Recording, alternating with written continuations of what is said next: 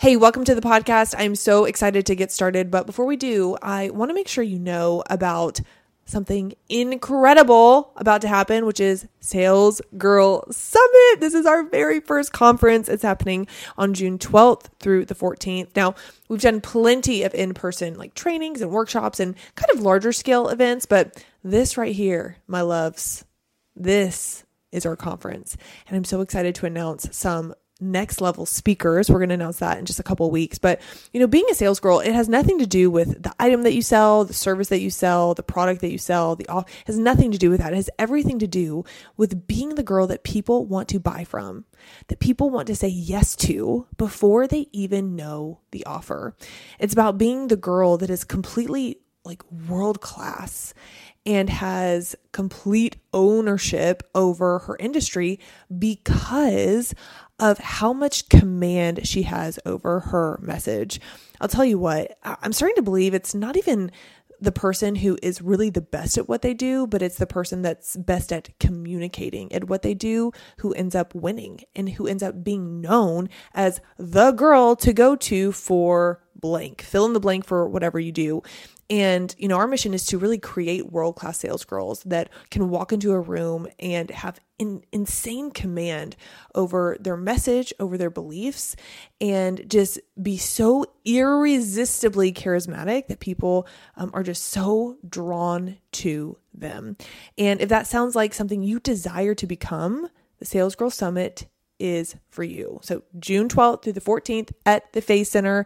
I've got a sneaky little hunch that once we announce our speakers, the event is going to sell much quicker than what most people are probably anticipating.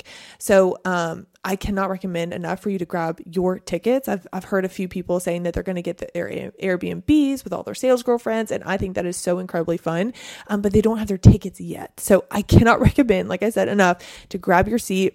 Hopefully there's some platinum seats left. There will probably be some VIP and then definitely general admission. So we'll link it all in the show notes below, and I cannot wait to see you there. We're going to have so much fun and do our sales girl thing. We have so many surprises for you. All right, let's go. I'll see you there in June. Enjoy the show. Does anyone have personal core values? This is Lloyd Day, your co-creator and master trainer at the God Culture School of Sales. Many years ago, when I was running my insurance business and I was trying to learn how to run it better, how to manage and lead and things like that within the agency, I had the business started, had it moving, had some staff, and was trying to figure out how to make a profit, how to keep it alive, make it work. And I heard some podcasts, it was some podcasts on creating some core values for your business. And I really took heart to that and started really digging in and thinking, what are the core values? What do we need here to make this business run? And I created 6 core values and 3 guiding principles within those 6 core values. And to this day, 20 years later, those exact words still stand. I did a good job with that. I was really into it, and I'd been in the business long enough to understand things that we needed to do. And I'd been working on myself, personal development, know things that are important, the sales skills, the sales training that we do. And I created some wonderful core values.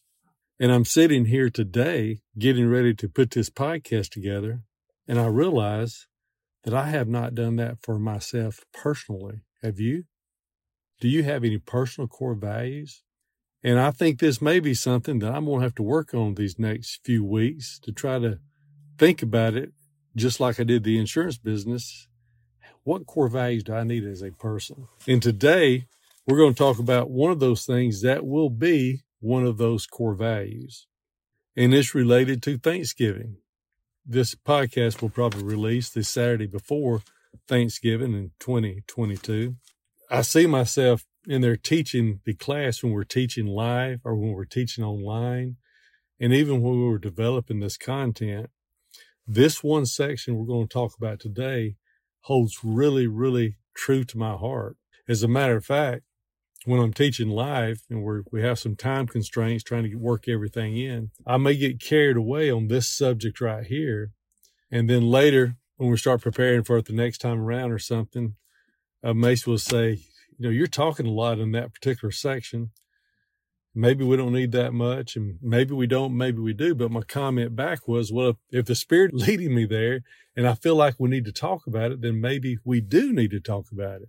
Maybe it is something that needs to be driven home really hard. Because this Thanksgiving thing, or what they call the feeling of gratitude, however you want to say it, we call it a thankful heart. Having a thankful heart is extremely important. And I'm going to explain to you a few reasons why I say that. IKEA did a project a few years ago. And it's a popular project that you may have heard of. And they was trying to work around bullying, to try to have a conversation around bullying. So they did an experiment. They took 2 plants and grew them in exactly the same environment.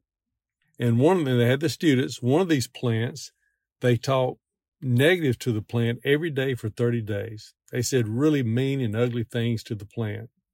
Told it how ugly it was, how it's not going to grow big, how its leaves will be withered.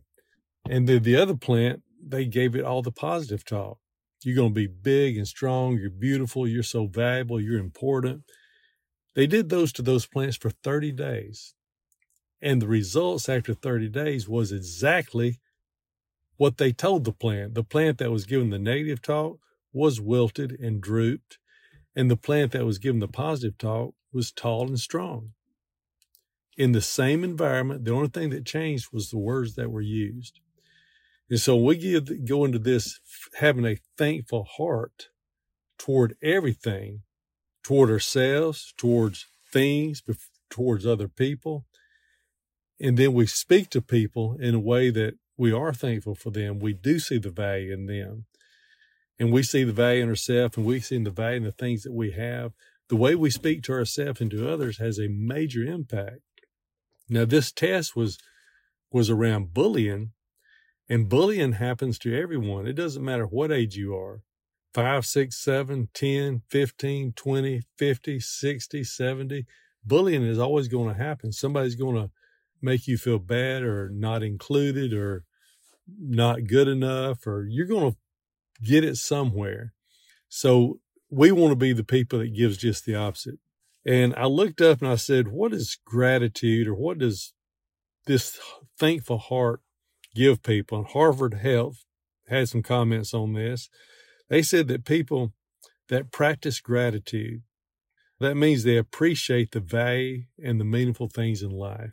And one of the things it says, it gives you positive emotions. And the one thing that we need to do as salespeople is carry around positive emotions. I did notice that if you watch people who have large Instagram followers, at least the ones I follow, they typically have a feel-good message, a positive message all the time. Because people, I think, are drawn to that. They want that. And if we can have this heart of thankfulness, we can carry it around all the time. It's a core value that we maintain morning, afternoon, and night.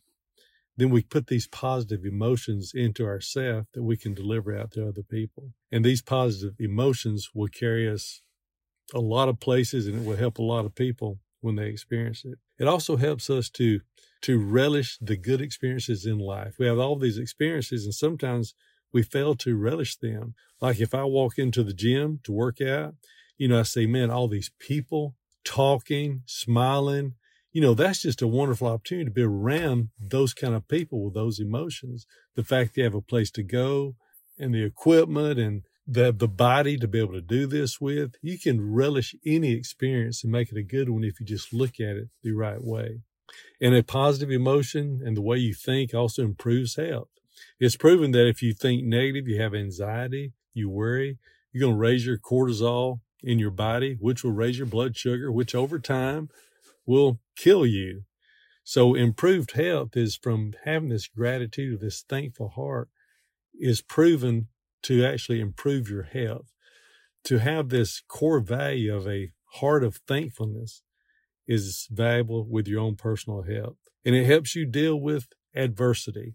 We're all going to have adversity, but how do we deal with it? If we look for what we can be thankful of right now in any situation, it helps us deal with things that may not seem so well, because we can focus on either one. And as Dennis Waitley says in The Psychology of Winning, you will move towards the one you think about. So if you're thankful about things and you're happy with where you are and what you have and where you're going, where you're headed, versus seeing all the adversary or the problems in your life, it's going to make a difference. You're going toward the one you think about.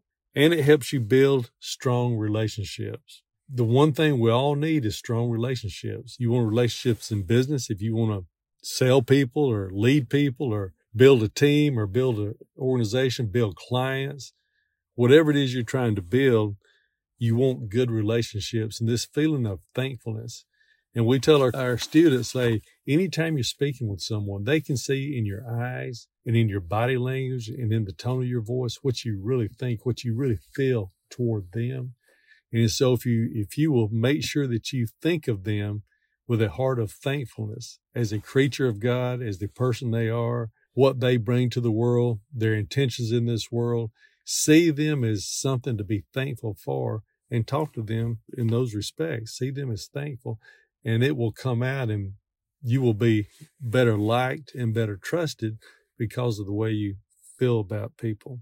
And affirmation of goodness. I listened to a podcast this morning, and he said, I think the three things that he thought the most important of the world was to have gratitude was one, to have love was the other, and the third one was to raise your children, making sure that they always have the right beliefs in their head, the beliefs of the good things in this world, the beliefs of goodness, the beliefs of who they really are. Affirmation of what goodness is, this heart of thankfulness kind of leads into that as well. And remember that Thanksgiving began when the pilgrims were giving thanks to God for their crops of the previous year, for all the things that they had been given, that he had given them, and they were given thanks. Thanksgiving and Christmas is a great time of year to reflect back to all the thanks of things that we've been given, things we have. And I really believe that as a core value, that this is one of these things that we should be thinking of every day and reminding ourselves every day that we live with a heart of thankfulness for everything. We bring this positive energy out from that.